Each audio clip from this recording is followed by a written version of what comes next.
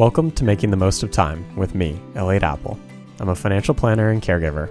To give you a little background, my dad was diagnosed with stage 4 lung cancer when I was 25. Our world was changed instantly, and it's been a constant state of change ever since. Since then, I've been learning about the intersection of money, health, and loss, personally and professionally. This is a place to explore money, loss, and grief. It's about making the most of time, emotionally, spiritually, mentally, physically, and financially. There are no taboo topics, no question is off limits. These conversations are for people like you, people who are about to lose a significant other, widows, caregivers, and anybody affected by a major health event. I'm glad you're here. So with that, let's start making the most of time.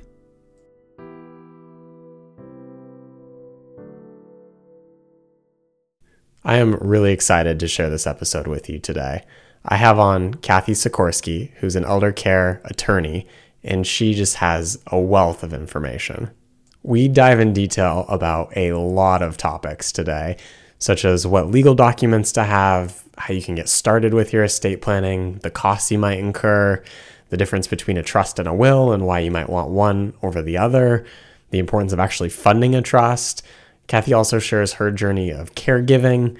She also provides insight into what sort of questions to ask in a hospital setting, how to appeal insurance denials, if you're looking for assisted living facilities or nursing homes, where you should go for information and how to think about how to put your loved one into one of those facilities, how to unwind as a caregiver, how you can accept help.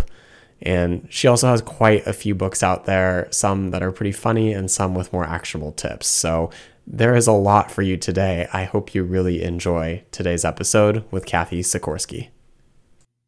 Good morning, Cathy. Welcome to the podcast. Good morning, Elliot. Oh my gosh, your voice is so comforting. Has anybody ever told you that? I have heard that a few times, but it never gets old. Okay, so I'm happy to be here because you're very comforting. Well, thank you. I appreciate you being here because you have a wealth of expertise that I am really excited to explore and dive a little bit further into just everybody listening, how people can age better, what sort of tips and best practices you have, what caregivers can do. There's a lot to talk about today. So much. Yeah. But before we get into it, why don't you give just a brief background on who you are? I think the thing that people are surprised the most about me is that I have been a caregiver for 8 different family members and friends over the last 30 years, not as my job, but just as someone who is, I guess I always say the caregiving train stops at my house and everybody gets off, right? Wow. Interestingly enough, that's exactly what informed my career. I was a small town general practice attorney for many years. And as I started to do this caregiving thing for my family and eventually some friends, elder law was also becoming a thing. It's actually a new area of the law. And so I just kept honing my skills because I needed them for myself, for my personal, practical life. And so I became an elder lawyer. And that is really the kind of law that I've been practicing for, 25 years now, is elder law. So I'm practicing elder lawyer, but mostly now I write books and do podcasts and educate people, especially women, about the financial and legal pitfalls of aging and caregiving and how we can get prepared and, just be better prepared for this tsunami that I think is coming for all of us in some fashion. Yeah. Tell me more about this tsunami. This tsunami. Because when it hits hard, right? You're unexpected. There's that, what's that called? Like a rip current or whatever that draws you back and you think, okay, it's a little crisis. It's not going to be so bad. Somebody had a stroke. Somebody fell down, whatever, right? It's okay. Or they're acting a little wonky, but maybe with good nutrition or whatever, dad or mom will get better. And then boom, that wave comes and hits us and knocks us all down. And we're like, whoa. Now we're dealing with all kinds of things. That's the tsunami. And what I think we can do, if we think that's coming for us, or even if we don't, is put a lot of things in place beforehand so that when the tsunami hits, it's easier to deal with the problems that are now at our fingertips. Yeah, that makes sense. And what sort of things would you put in place? You mentioned there are some things you can put in place. So for people listening, what would be, number one maybe, and then go down the list of what you'd include? So usually I'm not at my own house right now. And I wish I had my purse with me because I have a big red purse that I carry with me. And inside I say, here's the tools. Like Mm, everybody has to have tools, right? And the first thing I pull out of my purse is a big red hammer, because we need the hammer. We need the most important tool in our toolbox to take care of everything as quickly and as easily as possible without anybody giving us any grief, right? And that hmm. is always going to be really, it's, hammer has two sides, right? It's got the Yep. hammerhead and the little thing that pulls stuff out. I don't even know what that's called. All the times I use a hammer. Do you? No, I am not I'm no tools person. Oh, great. I feel better. But anyway, we need a financial power of attorney and a healthcare power of attorney for ourselves, which most people don't even do, but for a Yeah. loved one, of course, that we think we're going to be taking care of, so that nobody puts stumbling blocks in our way when it's time to make important or fast decisions about financial or healthcare matters that are just right now need to be dealt with. So we need those, and we need them now. That's the first and most important thing. And a lot of people think lawyers are going to tell you to get a will and whatever. Sure, they're all great. They're nice things. A living will, which I'll tell you about in a second. But those two things, those financial and healthcare powers of attorney, are the documents that you need in an emergency. And when an emergency happens, if you have them in your hand, you are golden. Nobody can stop you from doing what you need to do, right? Yep. So then all those other legal documents, the will, a living will, which is also sometimes called an advance directive, um, is I'll tell you the 30-second definition. It's a pull the plug or not pull the plug document. That's really what it is. It's very limited in its scope. It just says, I want all these things if I'm in a permanent vegetative state, period. That's all it talks about, right? So if Hmm. I'm in a permanent vegetative state, what do I want done? That's a living will or an advance directive. And they're great. A DNR, a do not resuscitate, right? Also, very limited. You shouldn't really have to have that until somebody's been sick for a very long time, whatever. Um, and then a regular will. Sure, everybody should have a will, of course. Why not? Have a will. Those are the legal tools. Perfect. And so for anybody listening, I've found personally and professionally that sometimes it's tough to know how to take that first step to actually put all these documents in place. What advice or words of wisdom would you give people? Like, where should they start? Did you hear that sigh? That I saw it for sure. So the reason I sigh is because I know here's the stumbling blocks. People think it's too expensive. That's the first thing. I can't afford a lawyer. I can't go to a lawyer. That's too expensive. Sometimes I have to say to them, imagine the expense if you don't, right? So that's the first thing. So but for some people I truly believe that they do not have a disposable amount of income for seeing an attorney to create a cache of documents, right? Hmm. I'm not going to disbelieve you. I know that that is sometimes very, very true. Even if you're taking care of your mom and she doesn't have the money and you don't have the money between you. The tendency then, of course, is to download things from the internet, which gives me great pause, maybe even a mini heart attack, right? You and me both. Because I know that those documents are not particularly for you, right? Mhm. And you can make big, big mistakes by downloading documents and signing them and, trying to put them into place, right? And especially where I live in Pennsylvania, and Pennsylvania is very, very, very snarky about our powers of attorney. They have to have really specific language about doing certain things. Um, and so I panic a little bit. So if you can only choose one or two, I'm going to say choose those powers of attorney and pay for them. Go to a lawyer and pay for them, right? And be honest about the fact that this is your budget. I think you can call around and find someone who can work within your budget. I'm always going to tell you to do that. But I am also cognizant of the fact that you're going to download documents from the internet. And sometimes maybe, I mean, it'll say what state do you live in. If you get a good website, they're going to try and comply with, for instance, Pennsylvania. Maybe you'll be okay. Maybe it's better than nothing.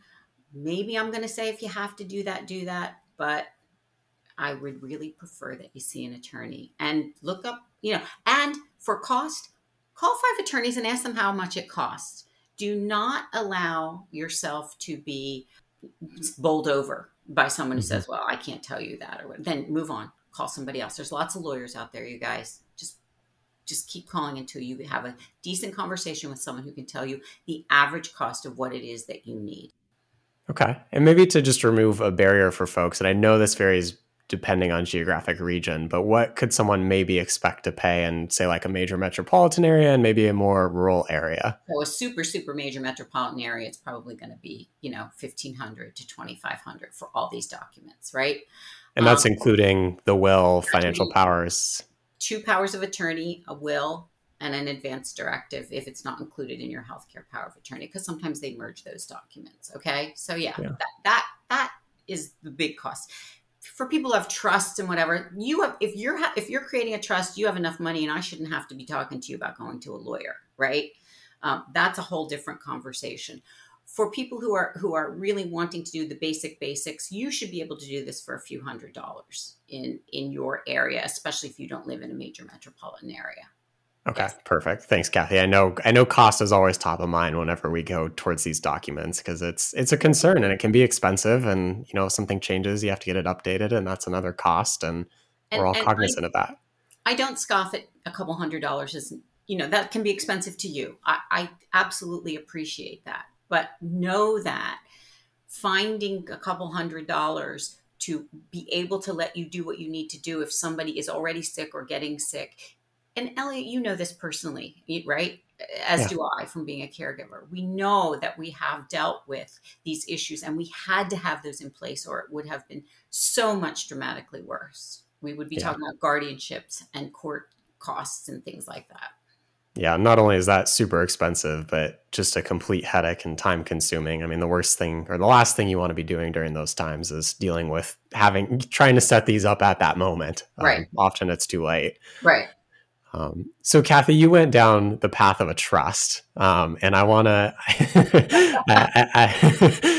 maybe just broad level overview because that's one of the most common questions I get is should I get a will? Should I get a trust? And I know we're not giving legal advice here, but Right. can you just talk about the pros and the cons of each just to give people an idea and maybe talk a little bit about state to state specifics or different assets in different states? Yes. So interestingly, trusts are very different from state to state, not the actual trust or trust language, but why you might need it. One of the biggest things you're going to hear all the time is, oh, it avoids probate, which is a true story. But in my state, probate is nothing. It's a couple $100. It hardly costs anything. The other thing is, I mean, I say this, people tell me I'm wrong, but it says it ensures your privacy. Also true. But I really don't think anyone's going to the courthouse looking for my will. I don't think anybody cares about what's in my will. I'm nobody, right? If I'm George Clooney, maybe. Okay, yeah, you want to have a Sure. lot of trust because people want to know what's in your will, but not so much Cathy Sikorski. So for me in Pennsylvania, I, a trust might not necessarily be something I want or care about. A will might do exactly what I need it to do. Trusts are, yes, often the tool of the wealthy. I want that to be understood. But I also want you to understand that trusts are often the tool of the not so wealthy. And wealthy, of course, is a relative term, right? People Hmm. think that people have a house and an IRA and a 401k and life insurance with different kinds of things attached to it, think that they're not wealthy, they're not millionaires, but they have a lot of assets.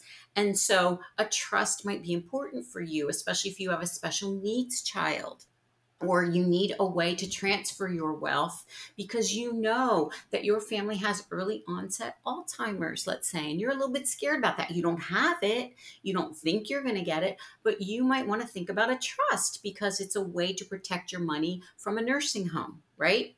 So trusts have their place. My understanding is probate in California is terribly expensive, like dramatically expensive. So trusts are used there all the time. Okay. And so not for the wealthy, but for everybody, right? Look at a trust to protect your assets. So that's the way trusts are used, and they are a good tool, but you have to have a conversation with a lawyer. No, hands down. I'm never going to say download a trust from an internet. ever, ever, ever, ever. Trusts are too complicated to leave that in the hands of someone who doesn't do it for a living. Now, here's the biggest fault that lies with trusts, maybe. People get trusts. They get them from insurance people. They get them from financial advisors, and they're beautiful leather bound things that they pay $2,500 for, and they never put anything in the trust. They don't fund the trust. So how do you fund a trust? Well, let's say you're going to put your house in the trust. You literally have to redeed your house from, Bill and Susie Smith to the trust of Bill and Susie Smith. And if you don't do that, there's nothing in your trust. If you don't put accounts that say the trust of, there's nothing in your trust. So you have a bunch of pieces of paper that you paid a bunch of money for that are useless pieces of paper because there's nothing in the trust. Yeah. I want to pause there and just highlight everything Cathy is saying, because I see that happen way too frequently, where people go through this tremendous planning. They create this fabulous trust that's customized. It's got a lot of different provisions for what they want to have happen after they pass away, for their kids, for their grandkids. But if you don't actually put the money or the assets into the trust, whether that's your home or your brokerage accounts or your bank accounts, you did all that planning kind of for nothing, because you're going to be going through probate even if you have a pour over will or something else anyway. It's a failure of a lot of people, right? It's Yeah, a let's talk failure about of that. the professionals who create that trust, whoever they are. It's the failure of the person who owns the trust, Bill and Susie.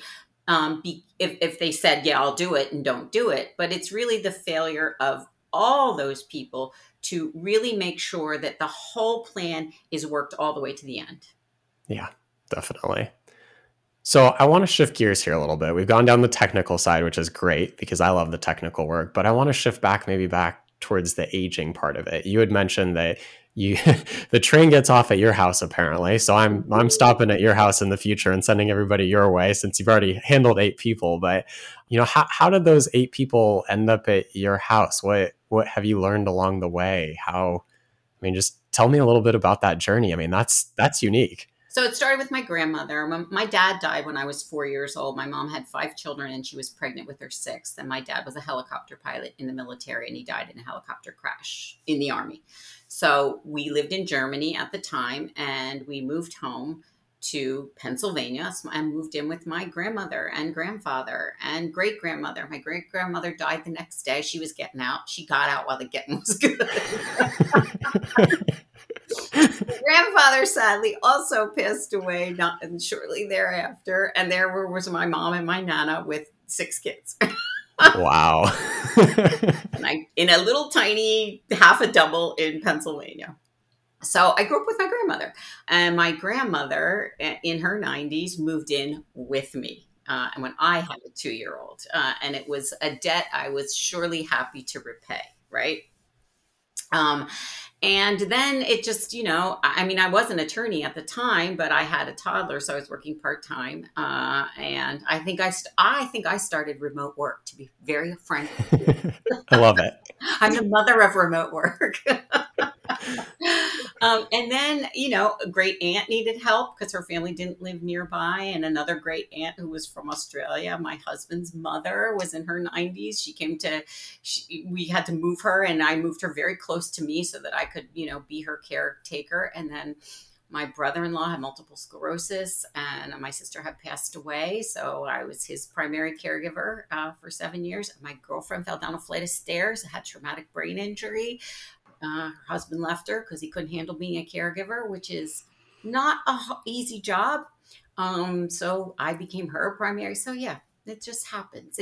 Life happens, right? Life does happen. And along the way, I became very adept at this job, right? I learned how to deal with hospitals and insurance companies and doctors' offices. And I started to get really good at all this stuff, not just the legal piece, but the real practical piece. And so, ask Cathy, right? That's what you do. Let's do it. Let's go there. Let's ask Cathy. So you mentioned insurance and hospitals. Are there any other sort of key segments that you think are important for people to navigate? I want to dissect them and go through each one individually.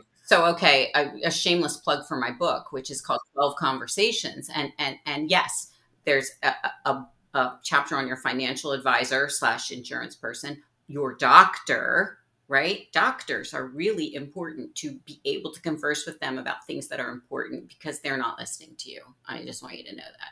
Insurance companies, yes, absolutely. Hospitals, yes. I mean, these are all places, and lawyers, you have to navigate, and your family, siblings. Your mom and dad may have completely different views about how to do things. So if both of your parents are living, your mom and dad are maybe two different kinds of conversations about how we're going to handle this or what's going on, right?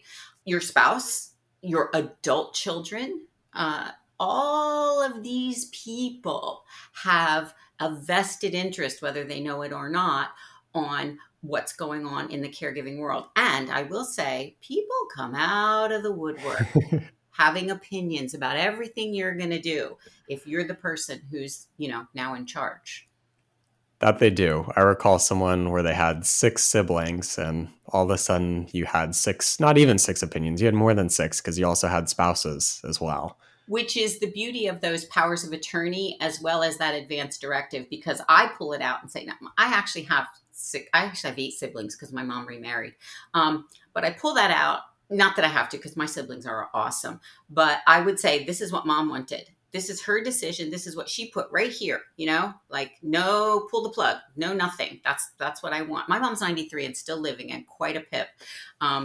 And very much a decision maker. But yes, that's why that documentation also helps you in those cases. Yeah. Okay. So out of insurance, hospital, doctors, families, spouses, all those, where should we start? I want to hit on at least a few of them. Okay. So let's just start with family, right? Yeah. If you're having a family crisis and somebody has. Actually, if you don't mind, Cathy, maybe we back up before the family crisis. Let's Okay. say maybe you haven't had a family crisis and you have some proactive planning, or you want to do that, because that's often a question that I get is how do you broach these conversations before something happens? Okay, great. So let's say your parents are older and you're thinking, I need to make sure that they have their documents in place. I need to make sure that I'm going to be able to help them if they want help, right? Yeah. So you can go right for it, and sometimes it works. I'm going to make an appointment with a lawyer. Let's go, right? Sometimes Mm-hmm. that works great. Sometimes, obviously, it doesn't work great. I would say enlist the aid of either siblings if you have them and you're all on board, or somebody in their life who's a professional that they trust. So their doctor, their financial advisor, right? Their lawyer, if they have one, to say, look, it's time for us to have a conversation. I'm not breaching any HIPAA rules or anything like that. I just want to know that they will have a conversation with you about the fact that we need to take care of some legal documents. If you can enlist the aid of somebody they trust and respect, if it's not you, that often will move them off center. Okay. Maybe a simple question, but let's say your parents going to a doctor's appointment and you know that. Mm-hmm. Do you just, I mean, how do you actually do this? Do you just call up the doctor and say, "Hey, I want you to bring this up with them," or how should Sometimes, folks do that? Yeah. yeah, I would call the doctor in advance and I would say, look, I'm coming in with my parents. I'm struggling with them giving some authority here for me to talk to you and for me to take care of some of their affairs. Their medical condition. I would like the 3 of us to have a conversation while I'm in there about the fact that they should be letting me help them through the proper paperwork that you as a doctor require in order to talk to me without them sitting there. Great. Thank you for that. I And the same with appreciate. their financial advisor and the same with their lawyer. And if they don't have a lawyer, go to a lawyer with them and have that conversation. Perfect. I appreciate that. As a financial planner myself, I like the proactive planning, but let's switch back to the gears of now we're in a crisis. What do we Okay. do now? Well, so now we're in a crisis, and let's say we have our papers. That's good. That's really Yep. good. But it's time for a family meeting. Okay. Do not ever discount the value of a family meeting. If you have siblings, if you're an only child, no need. But if you have siblings, you need to sit down, or Zoom, the beauty of Zoom, and talk about, look, who's going to be in charge of what? Who's going to take care of what? And how are we going to make sure that the burden of all of this does not fall on one person? Or if it does, how are we able to help them? So you got to have a family meeting. Do you have tips for the best way to facilitate that? Truthfully, I do love the internet for certain things. And there are. You can just Google, what are the things I talk about in a family meeting? I mean, again, of course, I'm going to plug my book. Yeah, there's things in there to talk about. But yes, you're going to find easily lists of questions, things that we should talk about now because now we're in a crisis. I would say generally what you're going to want to talk about all the time is who handles what. And how are we always going to make that happen? And here's a perfect example. I was in the depths of handling a bunch of stuff for my mother-in-law, my best friend who fell down the stairs, my brother-in-law, and my mom fell and broke her shoulder. She was in her 80s at the time. And I got my sisters together and said, look, I can't do this right now. I live physically the closest to mom, but I can't be in charge. So my sister Tina, who lived 20 minutes away, said, okay, call me. My mother called me the very next day. I need groceries. I need a prescription, whatever. I hung up the phone. I said, okay, I'll take care of it, and called my sister because my mom wouldn't call her. Her go-to was me, only because I lived physically the closest and she didn't want to bother anybody else. Common words. Right? They're busy. You can take care of it. So I called my sister and she took care of it. So we decided that Tina was in charge. And when anybody ever got a call from mom, we all went to Tina, right? Yeah.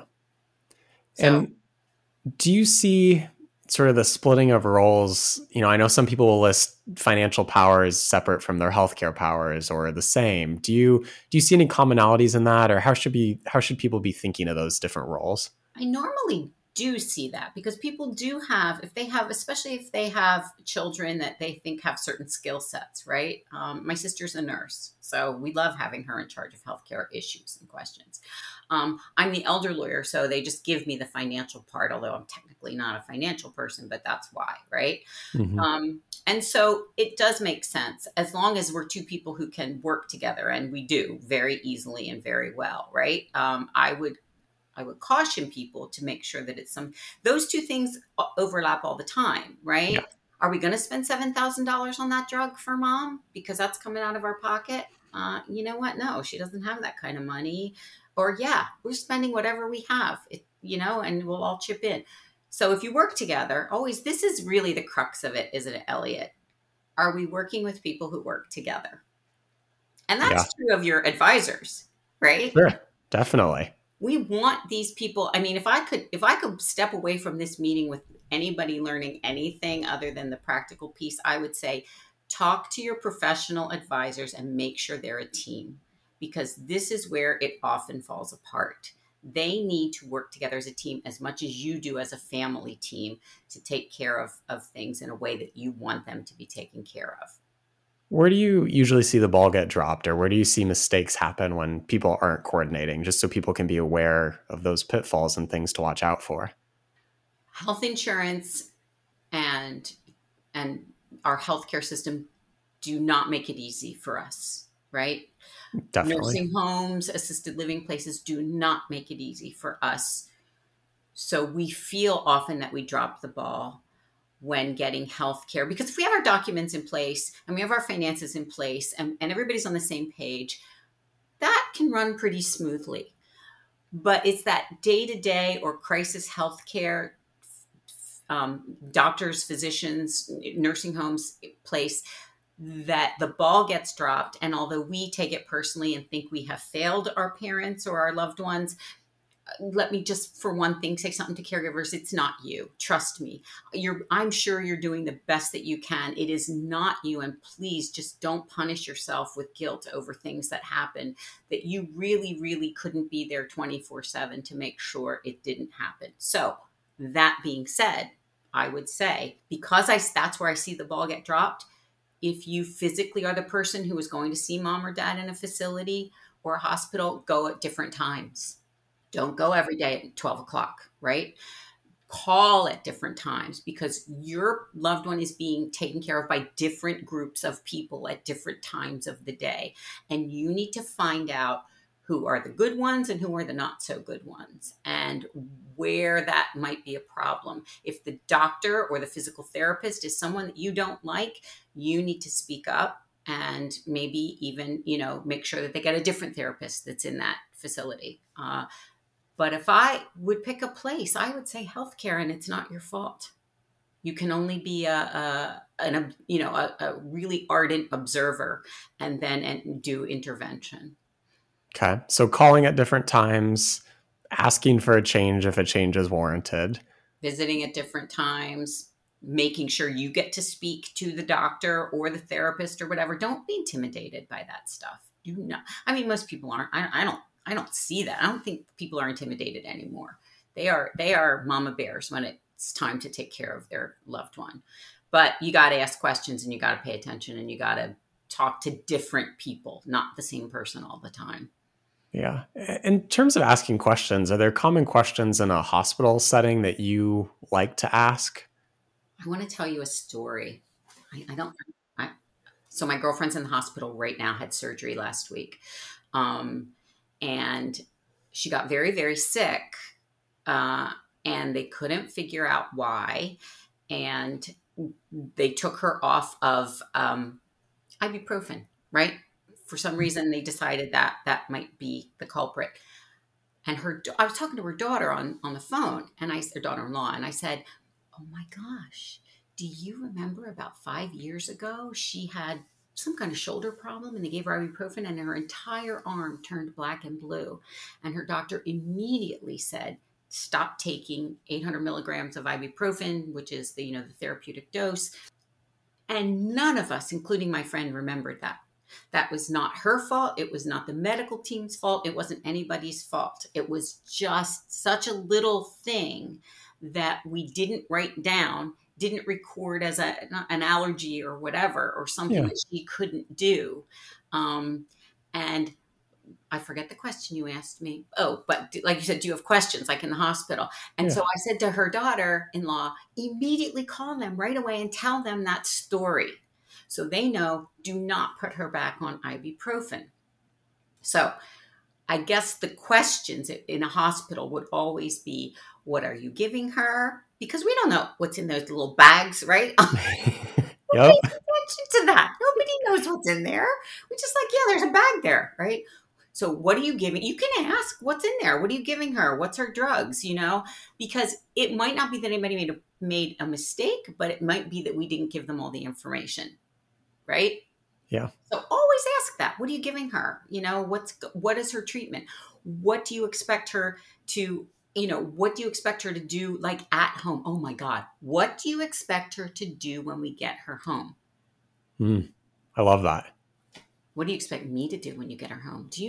Have you experienced this? Or I'm sure your listeners have, where they expect you to maybe give a shot or change an IV, or some crazy stuff that they expect you to do when you get home. What do you expect her to do? That's the sick person. And what do you expect me to do when you get her home? And I want to tell you right now, you can refuse. I am not doing that. I am not a nurse. I'm not a doctor. I'm super uncomfortable. I'm not doing it. You can Yeah. refuse. I think that's important to know. It's good to set those boundaries. Yes. Yes. Because a lot of people will try and do things that they're super uncomfortable doing Yeah. medically. And it's not great for the caregiver or the person who's receiving whatever you're trying to do and don't want to do. And if you want to know the rest of that, you can refuse, and they will send you a nurse to do it. That's the Yeah. rest of the story. And you can do that. Perfect. I appreciate that story, Cathy. It's, I heard a lot of be an advocate, and I found that personally to be true also when in a hospital setting, that you have to advocate a lot. And you can ask questions. There's nothing wrong with asking questions. Yeah. Yeah. That's really good. Are there other things that people should do with a doctor, insurance settings, as we sort of go back to that list that we were talking about? The other thing about insurance, especially if you have a loved one on Medicare, a lot of things get refused all the time, and people get very frustrated about that. Durable medical equipment or a drug or whatever.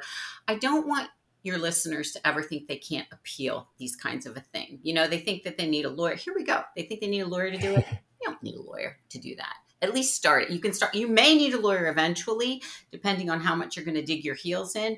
But it's the appeal process, usually just writing, a letter, or even talking to somebody on the phone, or, you have the right to and should appeal. They don't know your loved one. You know your loved one, right? And so do not give up the ship so easily. Don't always take no for an answer right away. That's what you need to know about insurance. Don't always take no for an answer right away. Okay. So you get the denial and then call them or write a letter. Yeah, says you have 180 days to appeal. You can write a letter, attach whatever documentation you think is appropriate, and say, they can't do this, or they need this, or whatever it is you think, whatever it is your appeal, they needed that drug. They're actually better now, and try it. Don't cost you anything to try, so try it, and then see what happens. And then try again. And then maybe third time around, like I said, if you want to dig your heels in, it's a big expense, then you should probably get an attorney and get an attorney. How does that work? That's something I have no idea about, but like if process? someone wanted to go hire an attorney to appeal insurance. Yeah. What you're talking, so if it's Medicare, you're hiring them to appeal a Medicare determination, right? And they will file with what they call an ALJ, an administrative law judge, right? And then they will file basically papers supporting your position. And then they will have a hearing. And especially, even before COVID, you guys, these hearings were on the phone. Everybody did them on the phone. Mm-hmm. We did conference calls. And then the judge will decide yes or no. If you don't like that, you can then appeal to a court. This can go pretty high. Like I guess what I'm trying to get across is that there's many levels of appeal. And Understood. So sometimes if you just say no the first time or second time around, you actually can win without doing that. And you can always give up the ship. That's entirely up to you. But maybe you don't want to right away. And maybe they are wrong, and maybe they have the incorrect information, right? Yeah. And so, but the appeal process starts with a written appeal. When it's a quick appeal process, it's even just phone calls. When someone's in a nursing home and they're trying to send them home and you don't think they're ready, probably a lot of people have experienced that. You can continue to appeal all the time. And the nursing home will actually even help you with that. So, but they'll stop after a while. If you get denied, they're not going to, help you with that. But if you really, really want to continue the appeal process, you can do that for a very long time. There's lots of levels. Let me just add that sometimes nursing homes are on your side and sometimes they're not. And so that is why you need to align yourself with people there, but also find out, what's going on all the time. And that's true with assisted living as well. And even independent living, wherever your loved one might be living. Always continue, even if you're a long distance caregiver and you have to do things on the phone, I would like when Elliot calls, they say, "Oh, hello, Elliot, your dad's doing great. And this is, what he did today." And like, they know you and they've had several conversations with you because they can in fact be your friend. Right. And it's like everything. It's like being a financial advisor, a lawyer, whatever. Relationships are supported by continuous touching, right? By continuing to stay in touch. Yeah. So you want to have a relationship with wherever your parents are or whoever is taking care of them if it's not you.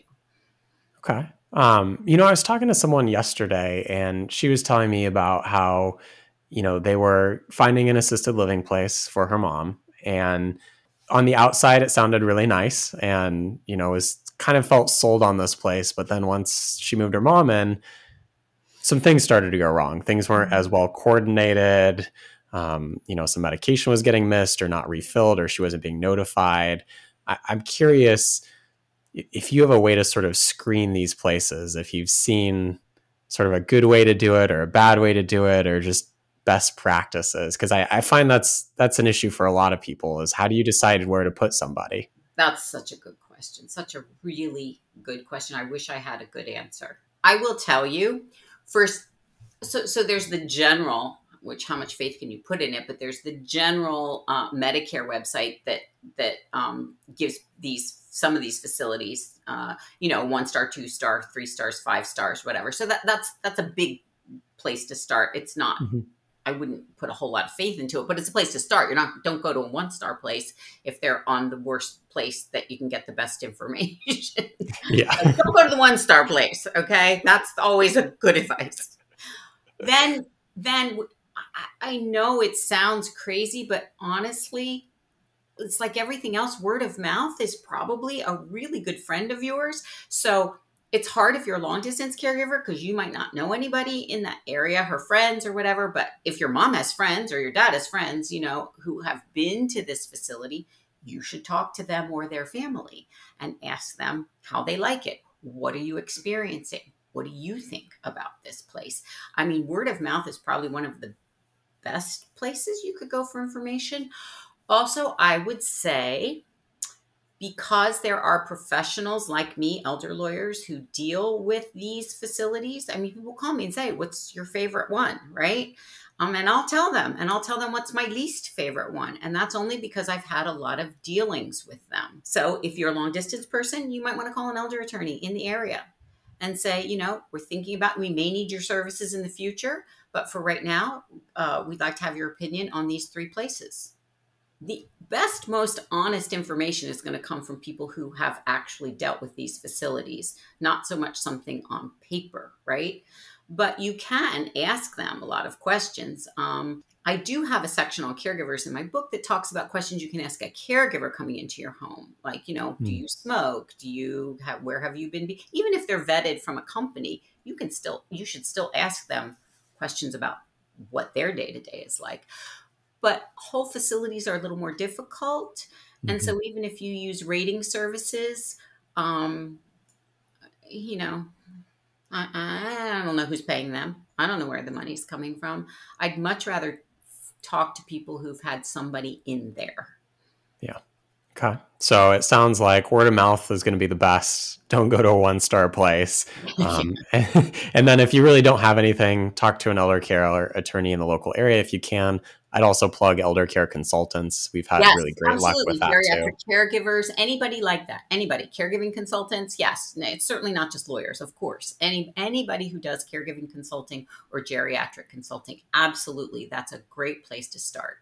And I would say, especially if you're a long distance caregiver, we are, certainly looking into the possibility of using your services in the future. We're not there now, but yeah, Yeah, great tips. yeah. So going to caregivers here for a moment, what are ways that they can decompress, that they can Mm. unwind? They've had 8 people in their home. How do they take time for themselves and not feel guilty, not feel like they're not doing enough? Talk to me about that if you Do would. it. Okay, that's my first thing. Just do it. I'm not gonna lie to you. I'm a tough love caregiver, right? I am very protective of myself. Like, how can I do all this work if I'm not healthy, right?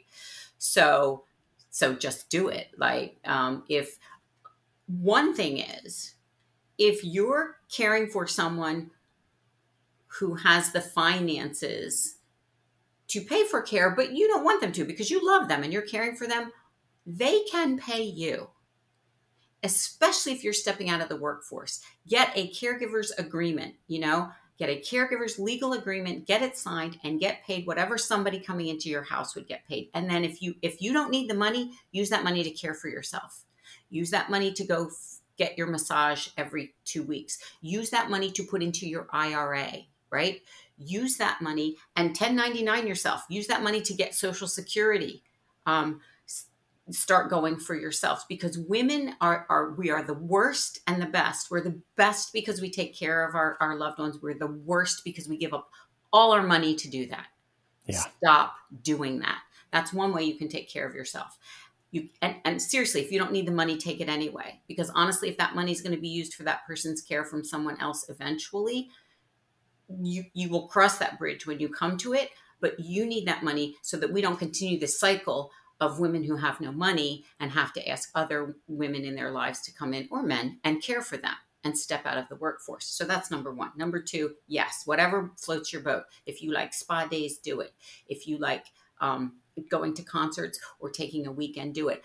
If you have people in your life, how many people have said to you, "What can I do to help?" "Come stay with my mom for an overnight. I'm going somewhere." Literally give them something to do. If your sibling says, "I know you're the person who does everything, but I want to help," let them help. The one thing caregivers do is they deny others the joy of caring. They think they're the only one who can do it, and they can only do it the right and best way. And what you really are doing is not giving others the joy of being with someone they love in a time when you are needed the most. Stop that. This is my tough love caregiving talk. I so appreciate your tough love giving talk, because so many people will not take people up on that question of what can I do, what can I help with, because they don't want to be a burden. And I'm using quotes here, but they're volunteering. So see if they really mean it. And that's how you get to self-care. That's how you get to that place. That's how you get to a couple hours, a movie, get your nails done, those little things. But even if you need bigger things, a therapist, whatever you need, you know what. And the thing is, Elliot, you know what you need. Absolutely. You know what you need.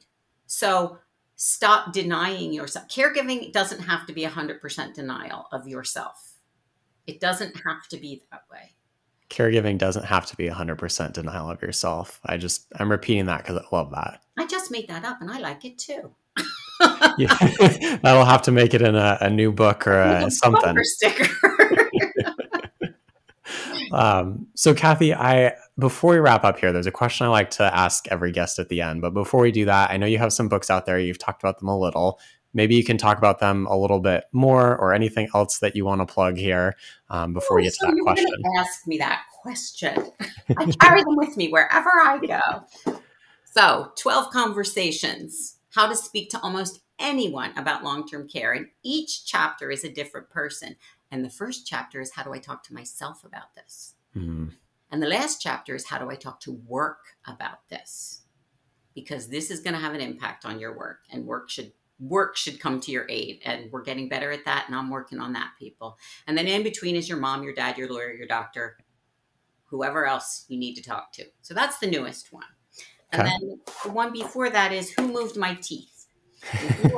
If you are in the corporate world, Who Moved My Cheese was a very big book back in the probably 80s or 90s about how to deal with change in the workplace, right? And boy, is anything going to change your life? Well, if you start a caregiving journey. So how to deal with it. So the first part is all the legal stuff you need to know.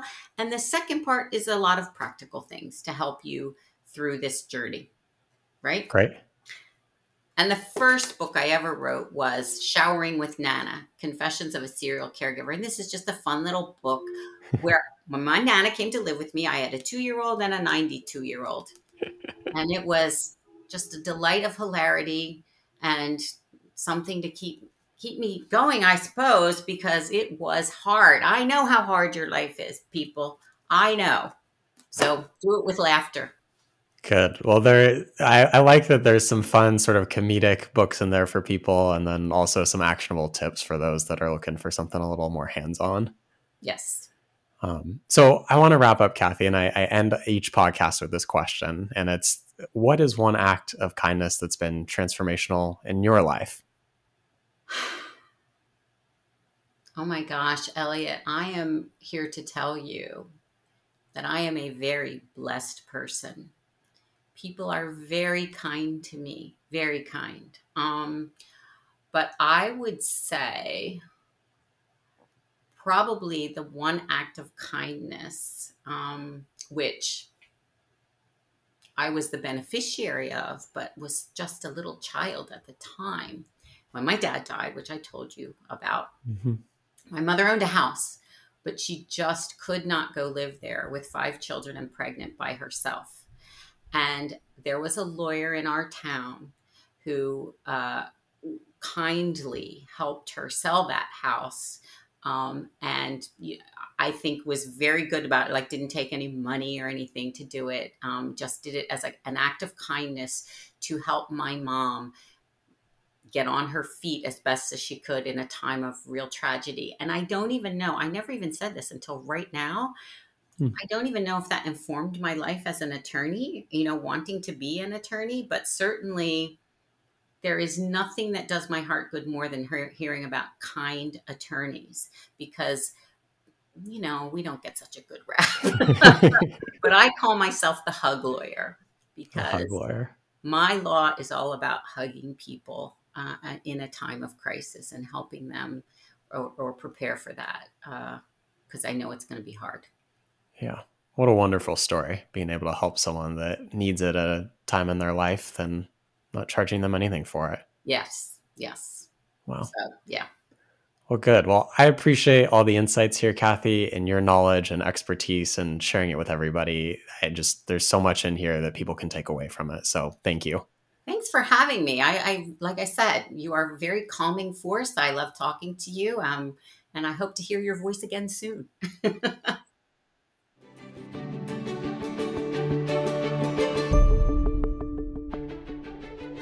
Elliot Apple is an investment advisor representative of Kindness Financial Planning, LLC.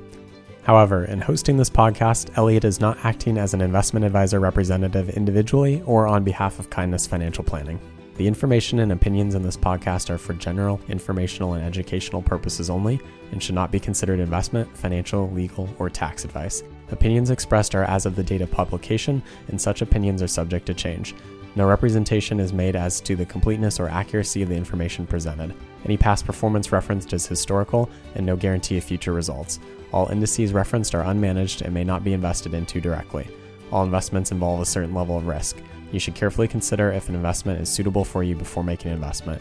Please consult your legal, financial, and other professionals to determine what may be appropriate for you.